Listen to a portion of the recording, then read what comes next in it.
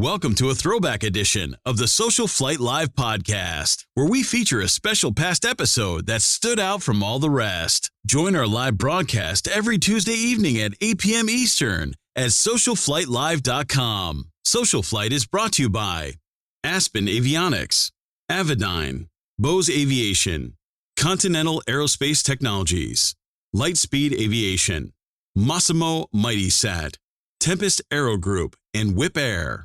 And now, here's your host, Jeff Simon. Good evening, everyone, and welcome to Social Flight Live. We have a great program for you this evening. AOPA President Mark Baker is here with us. It's going to be so fascinating to hear from Mark, really fascinating. Before we get started, just a few things and updates from us here at the show. I just wanted to go through and give you an update on some things going on to help inspire and support general aviation. Let's turn us back on there. What I'd like to do here, let me share my screen. There we go. And we started Social Flight Live to support general aviation during the crisis, and we've done a number of things during this in order to kind of go and get started with it. One of the things that we've done is we have our program, of course, with flying coming back here. That is aviation social distancing, one propeller apart and one community together. Many organizations, airports, and local clubs have asked us for a copy of this with their own logo. And so if you send that, it's just a request. You can see the information right here at info@socialflight.com. Just send a request here. We're happy to add your logo to this, send it back to you, and you can use it in any way that you see fit. Another part of what we've been doing here, of course, is takeoffs for takeout. We want to save our airport restaurants to do everything possible to support local aviation businesses during this time. And so send us your stories, send us your pictures, we'll feature them. We've got lots and lots of cool things going on here to help do it. And we also share, of course, our own stories as part of that. And so one of the stories I would like to share here is a personal one. Ben Simon, my youngest son now, soloed last Friday, July 31st. Very proud of him. And to see positive things like this, exciting milestones in everyone's aviation career happening, even despite the pandemic and the crisis and so much bad news that happens around us, is really inspiring. And I'd love to hear more stories as well from everyone else around having to do with that. In addition, I'd like to share a trip that we did, because we always want to show you some cool places to go to get out there and fly. We took our family on this wonderful trip that is to Bowling Green, Kentucky, coming all the way up from Boston down here for this. It was great because there are two very cool things you can do down there. There's probably many, many more. But what we chose to do, we landed there in Bowling Green. We went to the Corvette Museum, and we went houseboating on Lake Cumberland, which is a gorgeous, enormous houseboating community and lake and a state park. And what's wonderful about this is something that is perfect for general aviation. Our world right now makes commercial air travel challenging for a lot of people. People are concerned about some of the risks associated with it. Here in our general aviation community, we have the ability to continue to travel, to show people that they can do things within their socially distanced personal circles and still travel, still do the things that make us the community that we are. And so I just wanted to share a few of those pictures and wonderful experiences. Feel free to write me if you want information about how to go do a trip like this for yourself. It is not very expensive, and it is truly a once-in-a-lifetime memory that you can make with basic general aviation flying.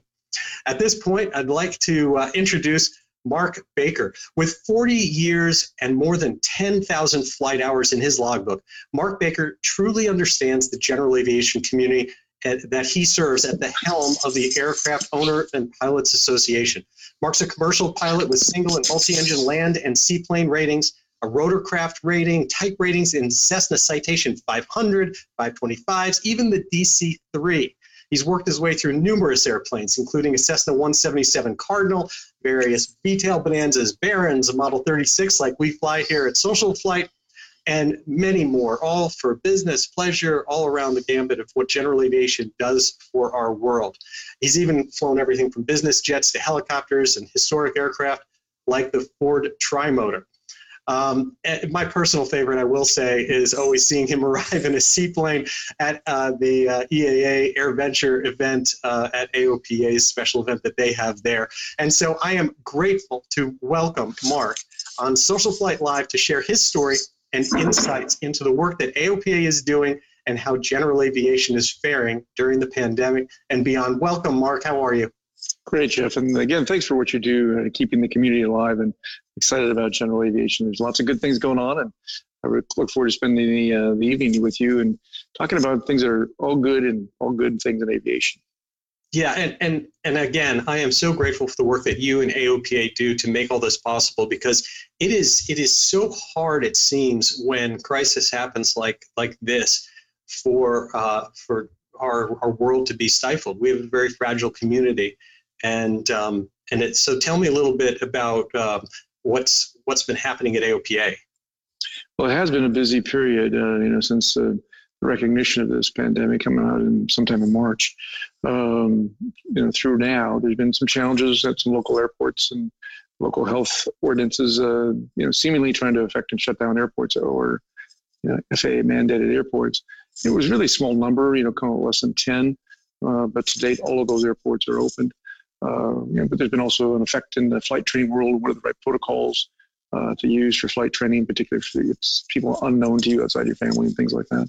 So we've worked hard to put up kinds of information on our website that helps people identify what they need to do and be careful and cleaning and all those kind of things. And social distancing of more than 6 feet away from one another in an airplane is impossible, as we all know, unless you are flying a 747.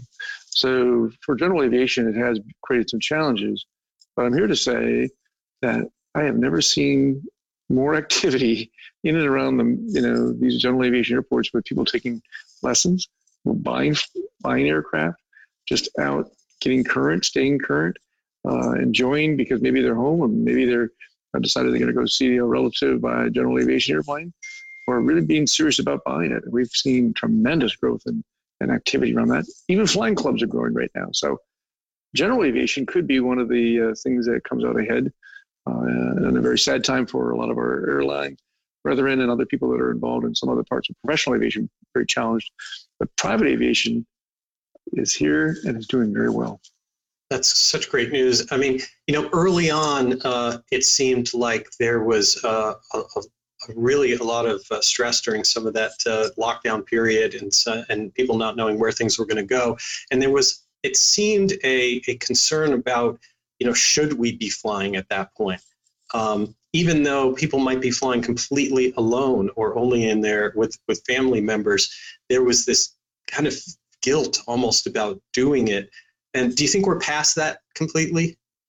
Yeah, I think we have. I think much like whether it's the RV industry or the boating industry, in its purest form of recreation and its form of transportation, aviation is seen, general aviation, no different than getting in your car or your motorhome, as long as, again, you do it responsibly and respect other people's distances. I think you can travel and still get around this country or just go up for a ride.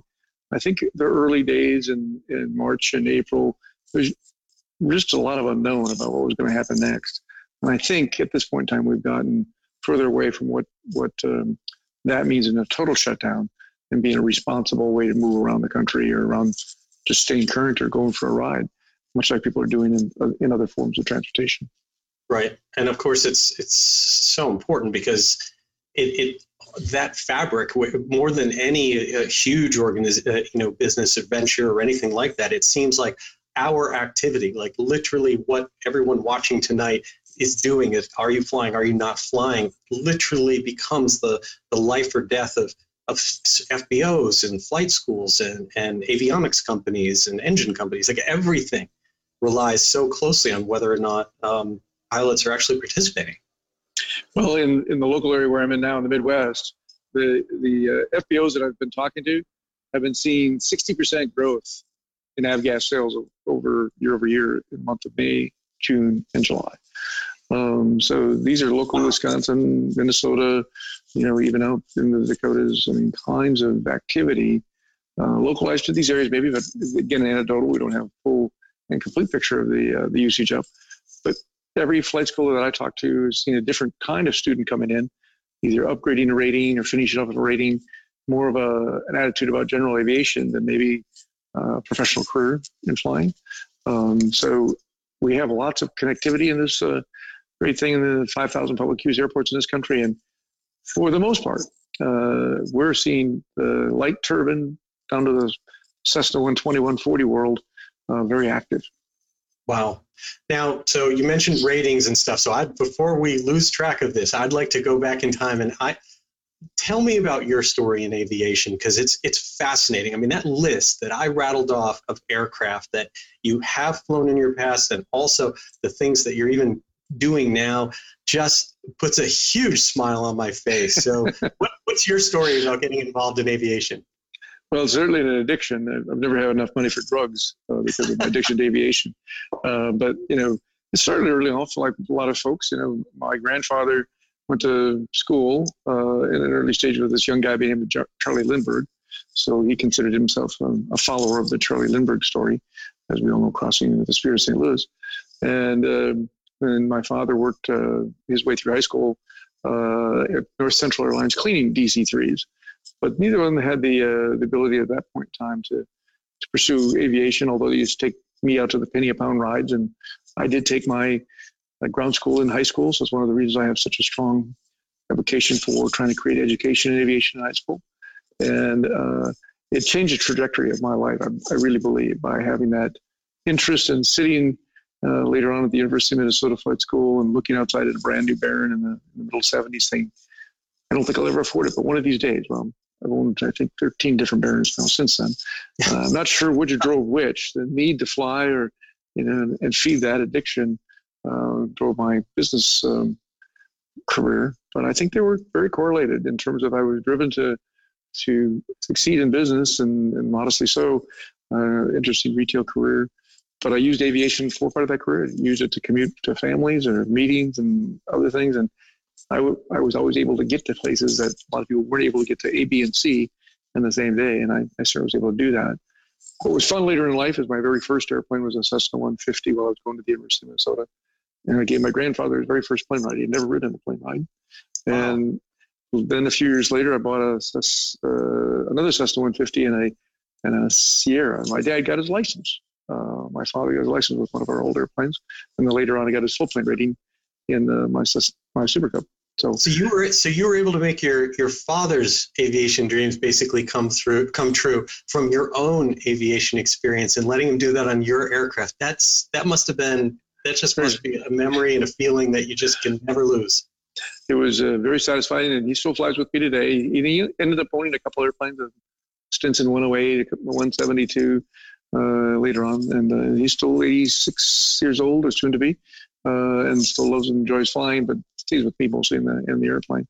But we got my brother here, my sister-in-law, two of my son-in-laws. My son is just soloed, so I'm trying to spread the addiction. You're doing a very good job of it. So now you keep listing all these different planes, and it's fascinating because obviously some people are deeply involved in general aviation and they've had the same plane for 25 years. What is it that drives you to just rifle through all these different planes and keep collecting both planes in sequence, and then also just continuing to trade one for another to keep your experience going? Yeah, I've only kept one airplane for a really long time, my Super Cub, which I've had a few other Super Cubs, but I bought my Super Cub from the original owners in 1953, over 25 years ago. I bought that airplane and had 300 or 400 total time when I bought it. It's got over 200 hours on that airplane. I've had that to the top of the Hudson Bay, to the bottom of Mexico, all over the backcountry, and then down to the Keys and up to the East Coast. So wow. that one airplane, and then behind me is my Cessna 185, which I've had a number of them as well. This particular one I'm also the second owner on. I bought it with 700 hours on it. I don't think it's got 1,250 hours on it, but I redid the panel, paint, interior, and those two airplanes are part of the staple. I'm no longer taking offers and never saw them. The other airplanes that I've enjoyed, though, I've owned over 100 different aircraft personally. Wait a minute. Say that again slowly for everybody. you've owned over 100 aircraft personally? Yep. Oh my God, that's amazing and wonderful. It's stupid. No, it's not. And some models, like I've owned 13 different Barons. One, and that's not counting the one Baron I owned 3 times. I sold to a friend, bought it back. Sold to another friend, bought it back. And one Baron, 2 of the other Barons I owned twice over that period of time. I've always kept one of those around. And a bunch of T6s and round motors have kind of been one of those affinities that I've had. And I had the opportunity to fly my friend Greg Kirk's tri-motors, the Stinsons and the Fords over the years.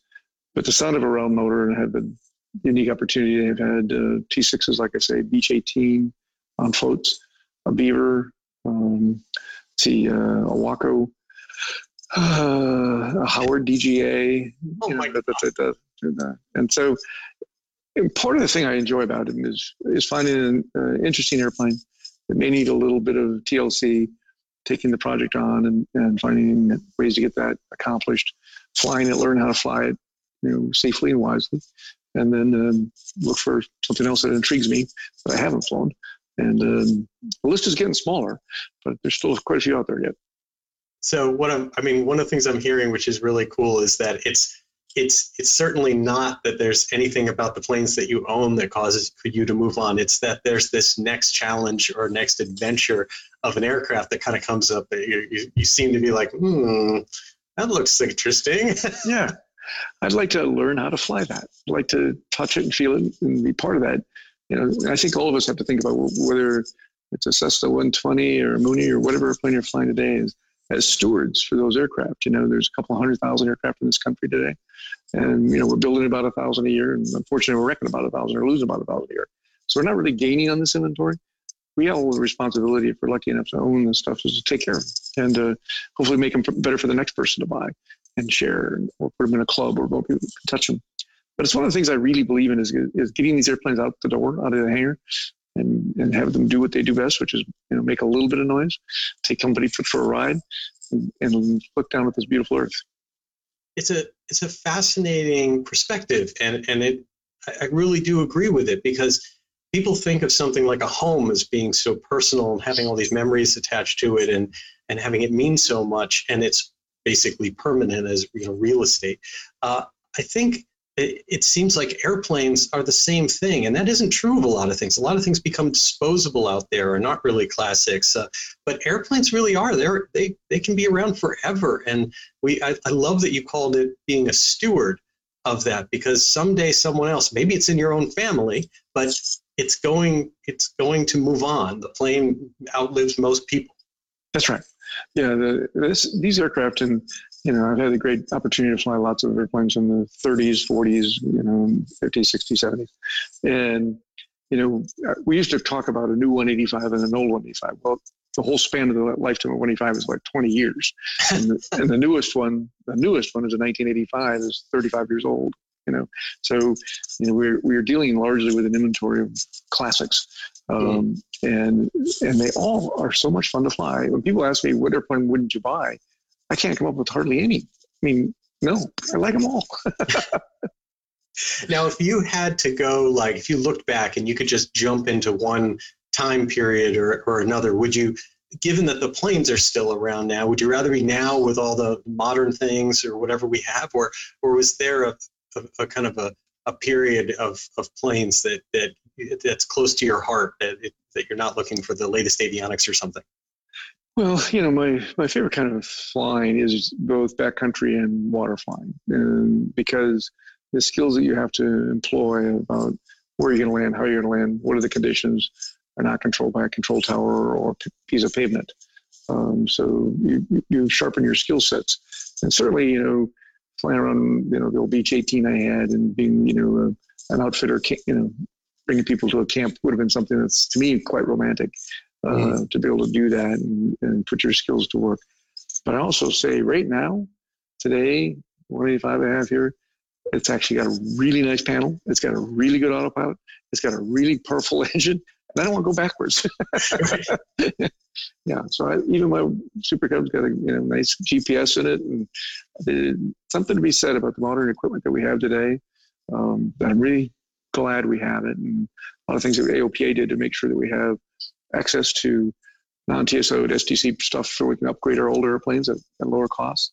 And we've got a very competitive community of avionics people that are helping us have better situational awareness at lower costs and lighter and all that kind of thing. Mm-hmm. So I think there's always a pang to say, geez, I wish I could have won. I'm really happy where I'm at right now. That makes sense, definitely. It's easy to forget how challenging it was when you didn't know where you were just by looking at a map, and it wasn't long ago when that was the case. No, I remember coming across Canada, one of my other Super Cubs on straight floats with some map and lap, as I used to call it, and then of course the wind chill leaked, and all of a sudden you have mush in your lap, trying to figure out where you're at. It wasn't that much fun, really. No. So you mentioned seaplanes, and obviously that I mentioned earlier, that's when I've seen you most of the time is getting out of a seaplane one way or another. When we've met and talked, when did that begin? When did you get the bug for that? Well, I've always had an appreciation for it, but my Super Cub actually was my first deal. A friend of my father's had bought this airplane new in '53, and he stopped flying it in 1970 something. And it had trees growing up inside. He had a private hangar on the lake in the Twin Cities here. And he interviewed me, is a better way to say it, to buy his baby. And I bought, it had 35 horsepower with straight floats on it at that time. And I bought that airplane, and I got Brian Skanke, who was Seaplanes Adventures, taught me how to fly. I was his first student on floats, kind of 28 years ago or something like that. And then I started using the float plane on straight floats and keeping it and going to Canada and going to places, and just really started to enjoy that. And then I went from that to 180s, 185s, 206s, Beavers, Caravans on floats, Beach 18 on floats. And as I mentioned to you earlier, right now, I did my water multi-engine Widgeon. I've flown a Goose. I'm now getting my type rating in an Albatross. So I think I'm going to max out on my flying experiences here, but I just enjoy that freedom. And it's a very unique freedom in this country to be able to land in so many bodies of water. And as you probably well recall, early on in the Going Curtis days, that was their runways, was water, because they didn't have pavement. Of course, they didn't have very many grass strips at that point in time. So water is a big part of the history of flying, how people were planning to move around the world. Wow, that makes a lot of sense, actually. So now you have all that background. What brought you to AOPA? Well, having worked for a number of home improvement industry companies, and in my career, started off in Knoxville in the Twin Cities, and then we sold that Porter Palos Cashways, went to Scotty's in Florida. My first time meeting the founders of Home Depot, and they offered me a job right away at that point. I turned down, moved to California for another company, Home Base, Home Club. And at that point in time, the founders of Home Depot made me an offer I couldn't refuse.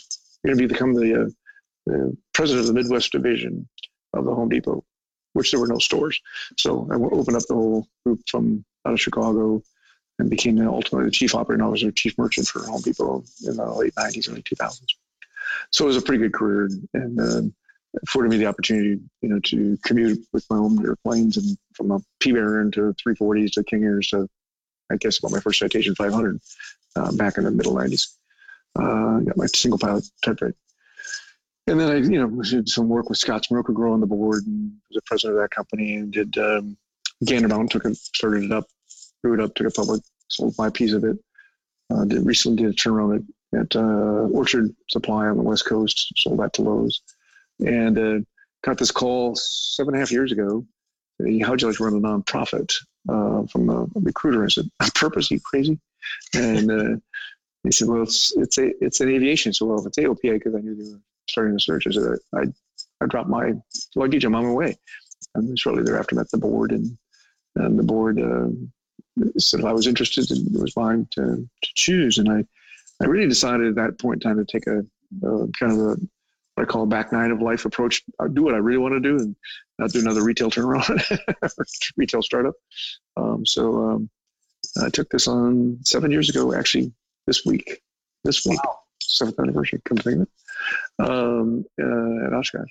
And So it's been really fun. I've enjoyed the community, invested reasonable time, but gotten great satisfaction on the things that we've been able to accomplish as a community together over the last 7 years. Basic med, making sure we get CBP back in the right place with not doing no suspicion stops, stuff like that. That we've been able to rise to the top and have very good meetings and have a great staff and really great people at AOPA. I think accomplishing and supporting the general aviation community, and I have just enjoyed every day of the last 7 years. Wow. And so let's talk about some of those things, because they've been pretty big accomplishments, and there's still a lot going on to talk about. I mean, one of the biggest ones, obviously, that you mentioned first is basic med. So we're in year 3 now of basic med? That's right. Yep. It has been a very rewarding transition to get that accomplished for airmen.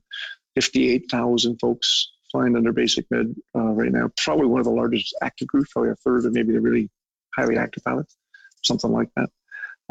It was clear to me that the community was frustrated that since the 70s, there's been some talk about some kind of third-class alternative or third-class this or that, and there was nothing going on. And I had met with Michael Ward, who was the FAA administrator, a number of times, and they were frustrated. They were not able to get it internally moved, and even what they were considering was much smaller than what ultimately got accomplished through the law change. It might have been a one passenger day VFR, kind of 180 horsepower.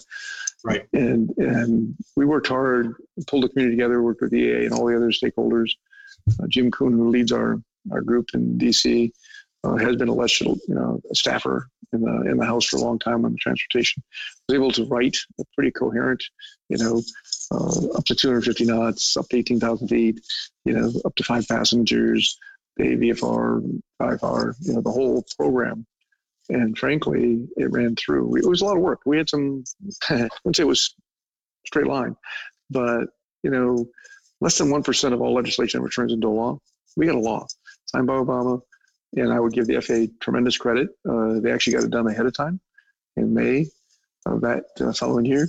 And to date, it's been a wonderful program for a lot of people.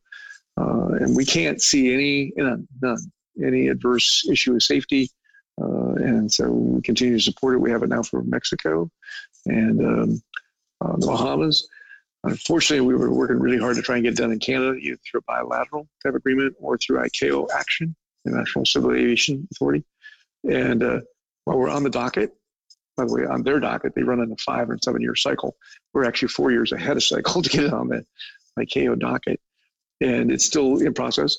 I'm still hopeful we'll get something done with Canada at some point in time, but it's a little mute this year because you can't go to Canada anyway, at least till September, and I doubt certainly thereafter it's not likely to be very open either. But it's always good if you can use your downtime productively and open the doors so that when it opens, we can do that. And I'd be remiss if I did not pass along that my Q&A line is lighting up with the word Canada right now from a bunch of people. So I can see that your efforts to work with NAV Canada or the Canadian FAA on that side, their version of it, CAA on that to get this passed is definitely supported by our audience. I know, and I feel for it personally. I have a lot of friends that have campings in Canada and float planes, and it's a very friendly country to travel to, and they have always welcome U.S. pilots. So we've just got to get this done, and I can't commit to you that absolutely be done in 12 months, but I can commit to you that we're going to work on it really hard until it gets done, because I believe it's attainable.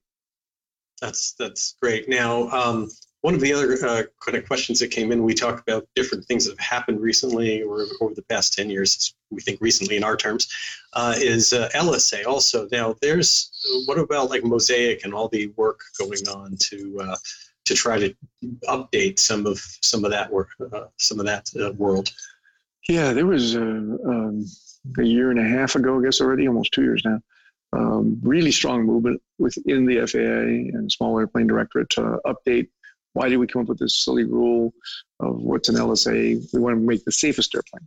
We want to make an airplane that's structurally better. Why should weight be the limit? Maybe it doesn't only allow one passenger, maybe different kinds of interpretations.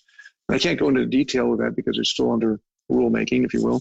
But there is movement that I think we're all going to be directionally pleased with. Unfortunately, the derailment of the 737 MAX and FAA and what's going on inside their legal department and now the pandemic has kind of derailed the energy that was happening that I think many of us in the community really support, pretty excited about.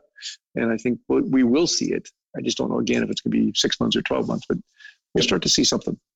Do you feel that whole experience of the MAX and all the things that went with it of issues with regulation and oversight and everything else, do you feel that general aviation is either now or is going to be paying the price for that?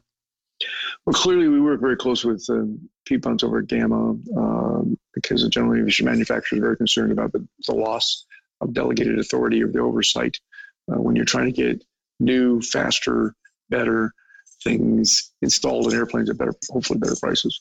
But certainly enhancements and innovation. And the FAA could not hire enough people to be responsive in the real time. And good examples today are, the auto land system that you've seen approved by Piper and headed for TBM and certainly thereafter probably Cirrus and others.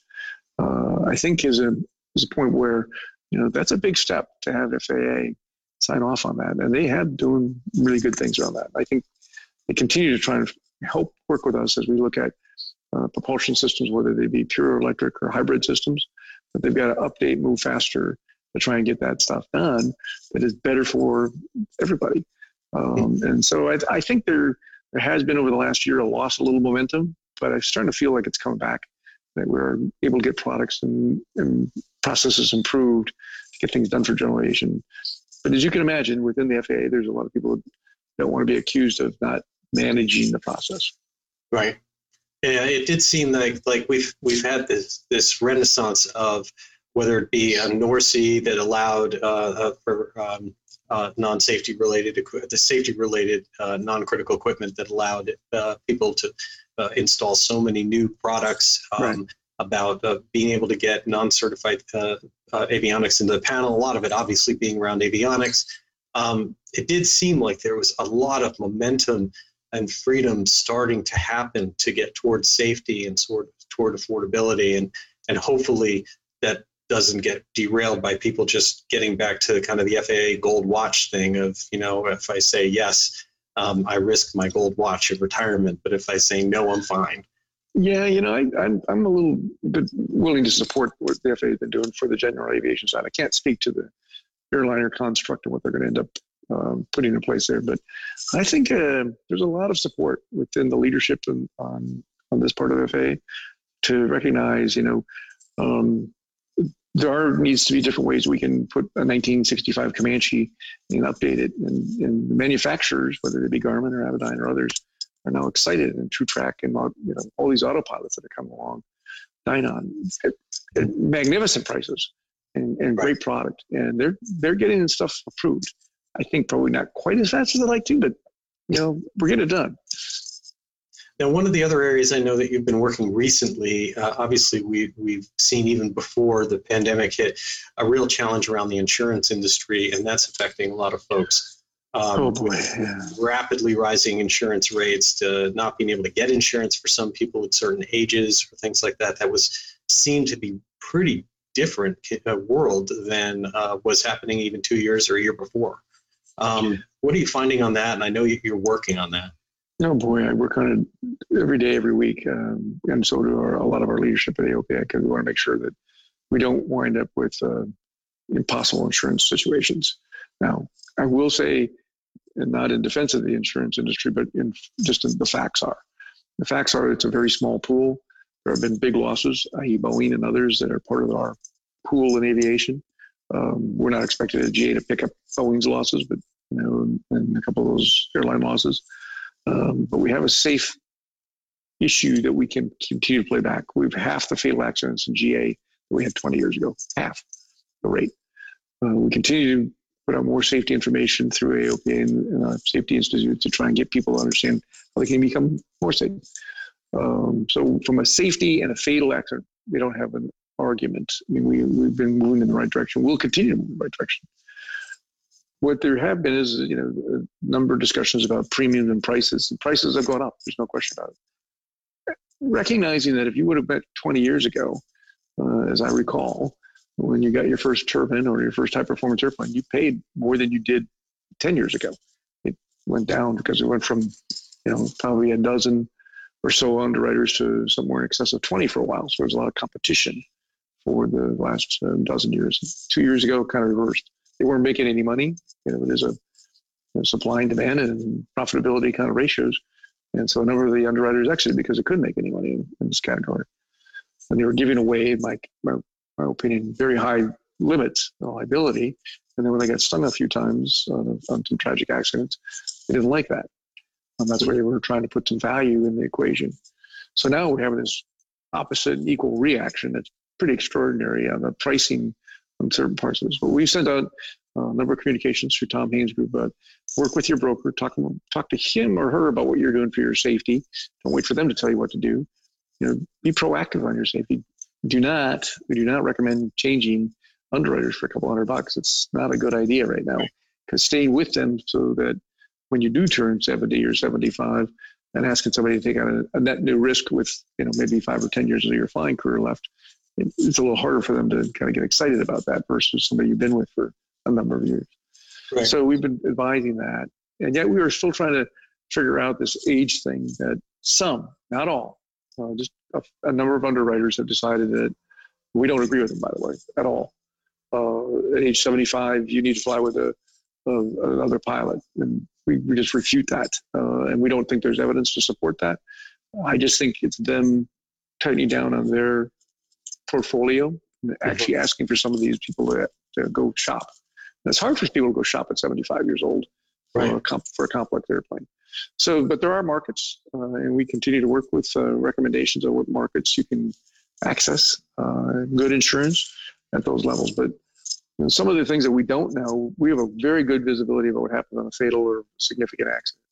We don't know how many people have left the tow bar on and tried to start the engine or bumped into the hangar, or frankly, we don't even know about the gear ups many occasions. Those are significant claims. So we want to work with the industry and the insured to say, how do we help reduce claims that can make us a better investment for the insurance company? So it's a long pull. I wish we weren't there, but we're going to keep working it every day so people can get insurance. It may not be as cheap as it was 2 or 3 years ago. Yeah. Well, I think it would be helpful if at least the insurance company for themselves was hopefully a little bit more creative in terms of what they allowed of variations in what people even bought for products, because it seems like with auto insurance, with other types of insurance, deductibles really matter. Other things really matter. And it seems like the people I've interviewed and talked to having to do with the insurance industry, they basically say, yeah, that doesn't affect much for us. Like, we don't care whether it's no deductible or 1,000 deductible or 5,000 deductible, your rate's going to be the same almost. There seemed to be more talk about that because, you're a Bonanza driver, and if somebody, if somehow kids went in without getting the gear down or collapses or whatever, that's a $100,000 event these days, or darn close. And maybe the deductible needs to be a little higher on that instance because of there's a pilot issue there potentially, and that's what they don't want to be in a position to argue. Was it collapse or was it a failure? So I understand a little of their part, but we do have to work with some of the matrix to figure out how to keep costs down and keep availability of insurance up. Yeah. And again, I'm not against that at all. I think having options is good, and having an insurance company be able to say to someone like you just brought up, regardless of the reason, a gear up has a $10,000 deductible or a $20,000 deductible if you want this lower rate. At least there's options, and it gives people options, and hopefully it keeps that pool going, as you mentioned. Well, the seaplane insurance, for instance, on amphib goes up. Your deductible goes up quite a bit when it's on amphibs and if there's a water accident, because the recovery is so much more expensive, or it could be potentially. So they're starting to move that way. I would say they're not as far as I wish they were, but we're working hard. Richard McSpadden in our safety group is working with them to say, is there some kind of more sharing we could do so that we can help work on those claims that we don't have real transparency. I'm not even sure much transparency there's among the underwriters, because they kind of hold their cards pretty close. If there were a way we could do that protects their privacy and share the claim, so we can start working on those issues to help lower the costs. We're interested. Now, another area, of course, that's big that has to do with aviation is always around privacy. And I know AOPA has done a lot in that area. One of the dramatic ones that comes up is when we start talking about ADS-B. ADS-B's been a huge boom for safety and information, weather, traffic in the cockpit, so many great things that it's brought to general aviation. It's also brought a lot of concerns about privacy.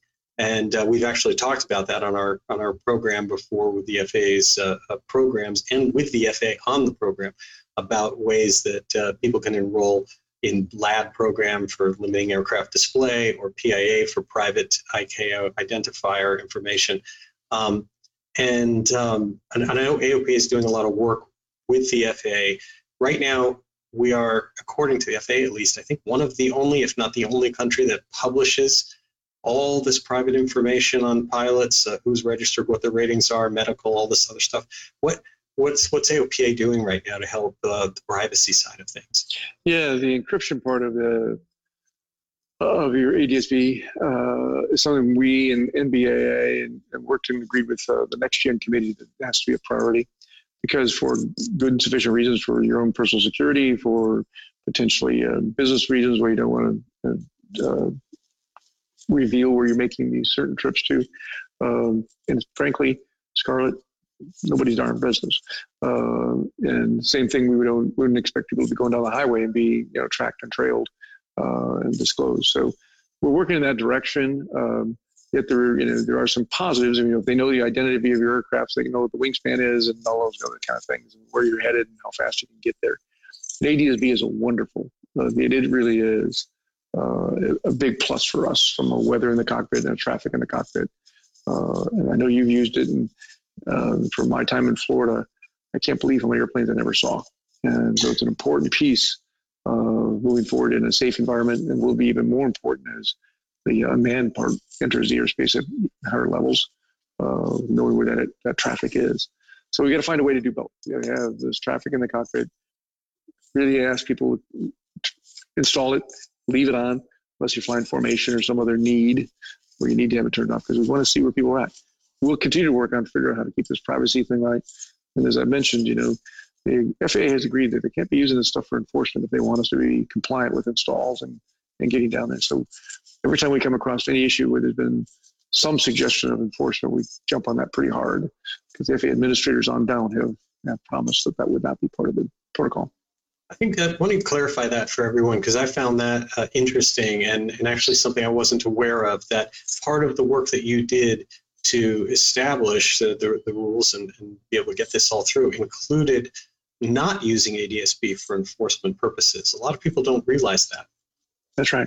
Yeah, when they were looking for the community to sign up and get behind the installs, and hey, the general aviation community spent hundreds and hundreds of millions of dollars to install this stuff on their own, and AOPA supported that so that we could have a safer, better informed pilot in the cockpit. And the FAA deployed lots of antennas to make sure that system could happen.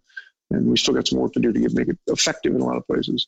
But part of that quid pro quo was to make sure that we weren't just setting ourselves up to be entrapped for whatever violation that somebody would perceive. So from Huerta and Dan Elwes, the acting administrator, they both have said it and meant it. It's not to be used for enforcement action. So occasionally we'll have some local THDO or FAA person that may not be aware of that. We do an education on that. Now, doesn't mean you should be turning it on and off and doing some things that you're not supposed to be doing. It just means that people make honest mistakes and wind up in the wrong place, and this cannot be used as a gotcha. Right, but I think that's really important. I mean, especially given the things like the legal services plan that AOPA offers, et cetera.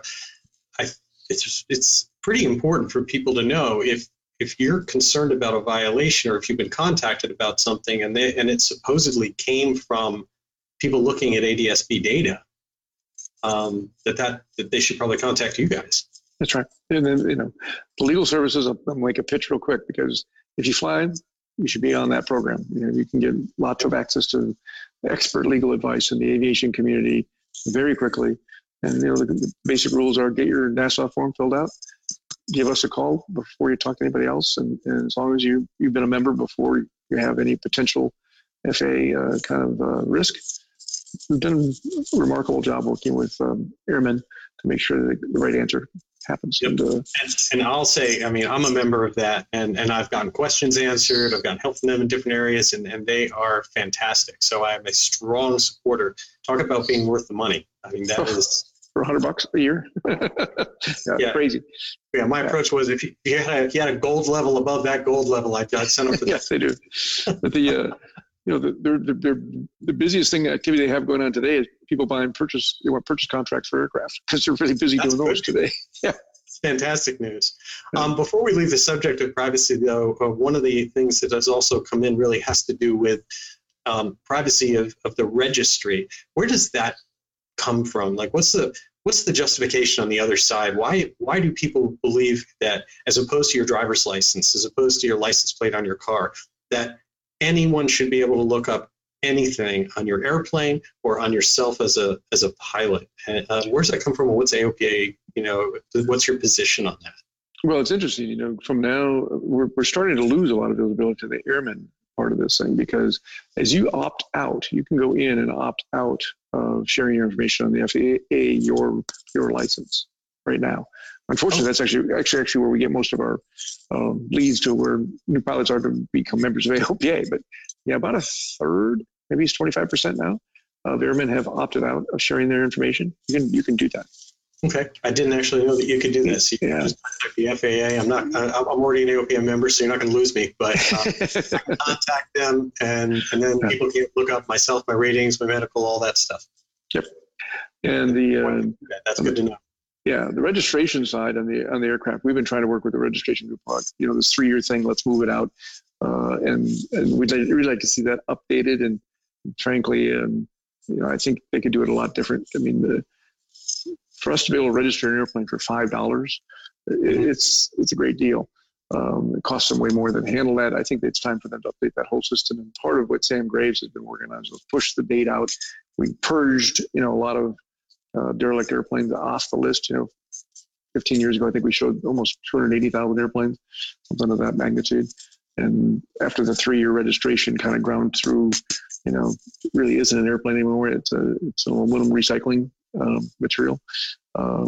That purge has happened, and I don't see any value in doing this 3 years. So there's a couple of things that the transportation group's working on, and our DC group are working on with the registration and completely updating it.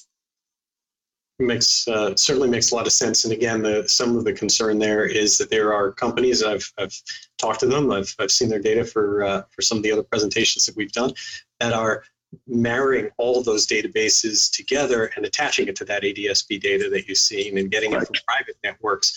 And so all of a sudden, as you mentioned earlier, when all of it is so public, there's an upside, right? People want to be able to look up sometimes and find out if someone's legal, find out if, what the owner of an aircraft is. And there's a lot of positive things that can come of it. But there's also that risk that someone can literally say, hey, I want to know every time this person flies, I want my phone to go off with a notification when they take off, where they're going, where they land. And actually, there are services that do that right now. And that's obviously concerning. Yeah, it is. The big data exists. If you have a cell phone in your pocket and you're at Disneyland, they know it. So I think the difference, to most people is that a lot of people are concerned about Big Brother is watching. And that all makes sense. I think what a lot of people now are realizing is it's not just Big Brother's watching, it's your neighbors watching. Yeah. Like anyone's watching. Yeah, I agree. Yeah, I'd like to see that. What good does it do, and why are we doing it for whom? There's certainly ability to track, and with spider tracks and doing your own personal tracking for family or friends doing it. So there's ways we can accomplish, whether it's safety of flight or just awareness of arrival. But I don't like the idea that everybody can see that I'm flying today or not. Yeah. Now, another area, of course, that there's a lot of work going on is the Air Safety Foundation. That's been huge. What's some of the latest things happening there? Well, Richard and his team on the Air Safety Foundation have really been developing, and I hope you've seen some of the videos that are really, unfortunately, intense, an emotional event because we want people to think hard about what caused this accident. The video work that they're doing and the stuff that they've got online. I mean, it's amazing. Over 8 million views we'll have this year on our safety stuff, and it's free. It's free because the foundation is set up as a separate part of the nonprofit. It's raised by donor money to make sure that we don't have a cost of safety because there's a cost of not being safe. So because of generous donors, we've always had that piece with AOPA. And as you know, the other part of the foundation now works on the whole You Can Fly piece, which is about how we grow the pilot population, how we grow the young people interested in aviation. But it has been really rewarding to see the whole industry. Like I said, half the fatal accidents rate since they started working on it 20 some years ago is because of the efforts of the foundation and industry to work together to try and create different outcomes. That's excellent. I mean, I encourage everyone to go out there and of course see it. There's so many things that you've got going on there that are really so fantastic. What would you say now, coming back to where we are now in the crisis? It's obviously a very dynamic situation. We're looking at taking our next flying adventure coming up, and we have to comply with new regulations here in Massachusetts having to do with travel and testing and all the things that go around that. Where do you see general aviation going in the next few months, 6 months, a year? When it comes to the crisis, the work you're doing? I think, we are going to see general aviation be accessed even more. I saw the notice from Wheels Up, one of the service groups that flies either, in a way that help people move around, go to their family places or meet their other family, and their business is up significantly. And they operate everything from citations to king airs. And it's nice to hear that what's going on is that they're starting to see that kind of activity. In GA, I think you're going to see huge growth for the next number of years because people that have the wherewithal are going to avoid going on the airlines. They're going to avoid going to the airports if they can avoid it. And I think there's some numbers out there that I've read that there's 10 million people in this country that can afford $1 million something. And if that's the case, there are going to be a lot of people with 5 or 10 or 20,000 more show up to buy bonanzas. There aren't that many around. So I think you're going to see significant growth. And I think we have to figure out how to be responsible. We don't want to be the transmitter and be seen as cavalier. But you can still do this in a safe way, no different than you can in an RV or boat or a car. So I think we just have to be responsible about how we move around the country. But I'm bullish about what you're going to see. Are you already seeing numbers that basically are starting to reflect that positivity? Yeah, I mean, our little aviation finance group at AOPA had the best month ever.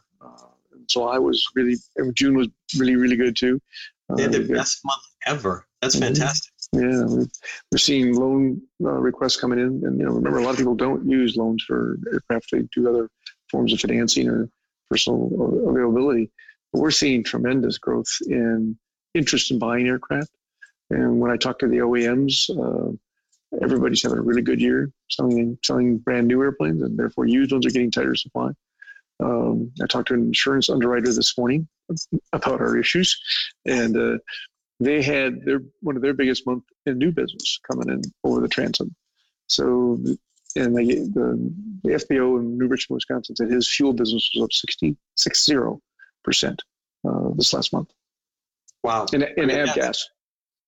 That's exactly what we need. So, I mean, that's excellent because, I mean, again, it's all a trickle down. So if Right. you're seeing those kind of numbers in people financing aircraft and buying aircraft, especially used aircraft, well, when they buy it, they invest in it. When they invest in it to upgrade it, that helps all these avionics companies. That helps the engine companies and the parts companies and brakes, everything. And the local AMPs and shops and avionics shops. I mean, everybody who touches these aircraft, I've got so many connections in the community. I'm always, rooting for them and hoping that they don't have to lay people off, have a strong backlog. And I really hope that continues to be the case.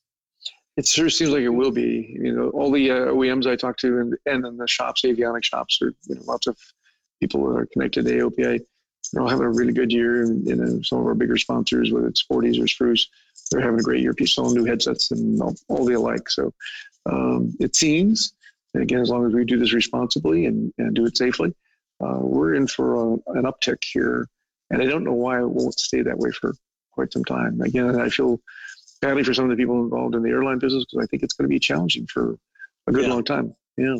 Yeah, well, we certainly don't, like the fact that it's at the expense of the airline business at all. I think that you mentioned responsible travel. I mean, we're certainly traveling less now, but having people have the ability to travel, it doesn't seem to me like that is creating more trouble. I think what it's doing is reducing the fact that you don't have 100+ people and that are, having to worry about whether they're catching it during the transportation process itself.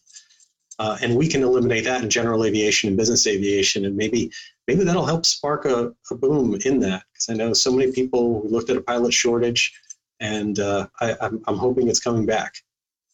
Well, it was interesting to listen to the airline leaders that talk about they're going to see some furloughs, some layoffs, and some of the people are taking early retirements, and hopefully, some vaccine or some way of getting around it. But I do think there's probably some permanent shifts in what's acceptable and what people are willing to do. And frankly, like tonight, we're all figuring out this video thing a little bit different. In some cases, the international travel won't be quite as necessary for those 2-hour meetings. Yeah, absolutely. Well, again, thank you so much for everything that you've done, for coming on Social Polite Live and telling us your story. I really, really do appreciate it. Well, Jeff, you got to keep up the good work and keeping this community engaged, excited, and positive is what you do. And I thank you for that as well. And I look forward to hopefully seeing you at the Seaplane Base next year. Oh, absolutely. I will absolutely be there. And so everyone, thank you so much for joining us this evening with AOPA President Mark Baker, his story. Feel free to post questions. We'll certainly do our best to get those followed up afterwards with everything. If you don't already subscribe to Social Flight, be sure to check out socialflight.com and the free Social Flight mobile apps. All the tens of thousands of events. There are webinars. There's so many things happening. It is all free and a great way to help support general aviation. Find those destinations like the ones that we showed at the beginning of the show as well. And here at Social Flight Live, we are going to be going on our own adventure. We will be off for the next 2 weeks, and then we will be back on Tuesday, August 25th at 8 p.m. We're going to have T51 Mustang night. See this project behind me? That's our Mustang here in our living room. And we're going to take everyone on a tour and show you all sorts of stuff about what's going on with that, answer lots of questions about that. And then on Tuesday, September 1st, Mike Bush is back here, and we're going to talk lean at peak operations. Many, many more exciting shows to come. And again, thank you so much for joining us. Thanks, Mark. I really do appreciate your time this evening and helping inspire general aviation, all you do. Thanks, Bill. See you all. Take care to everyone. Blue skies.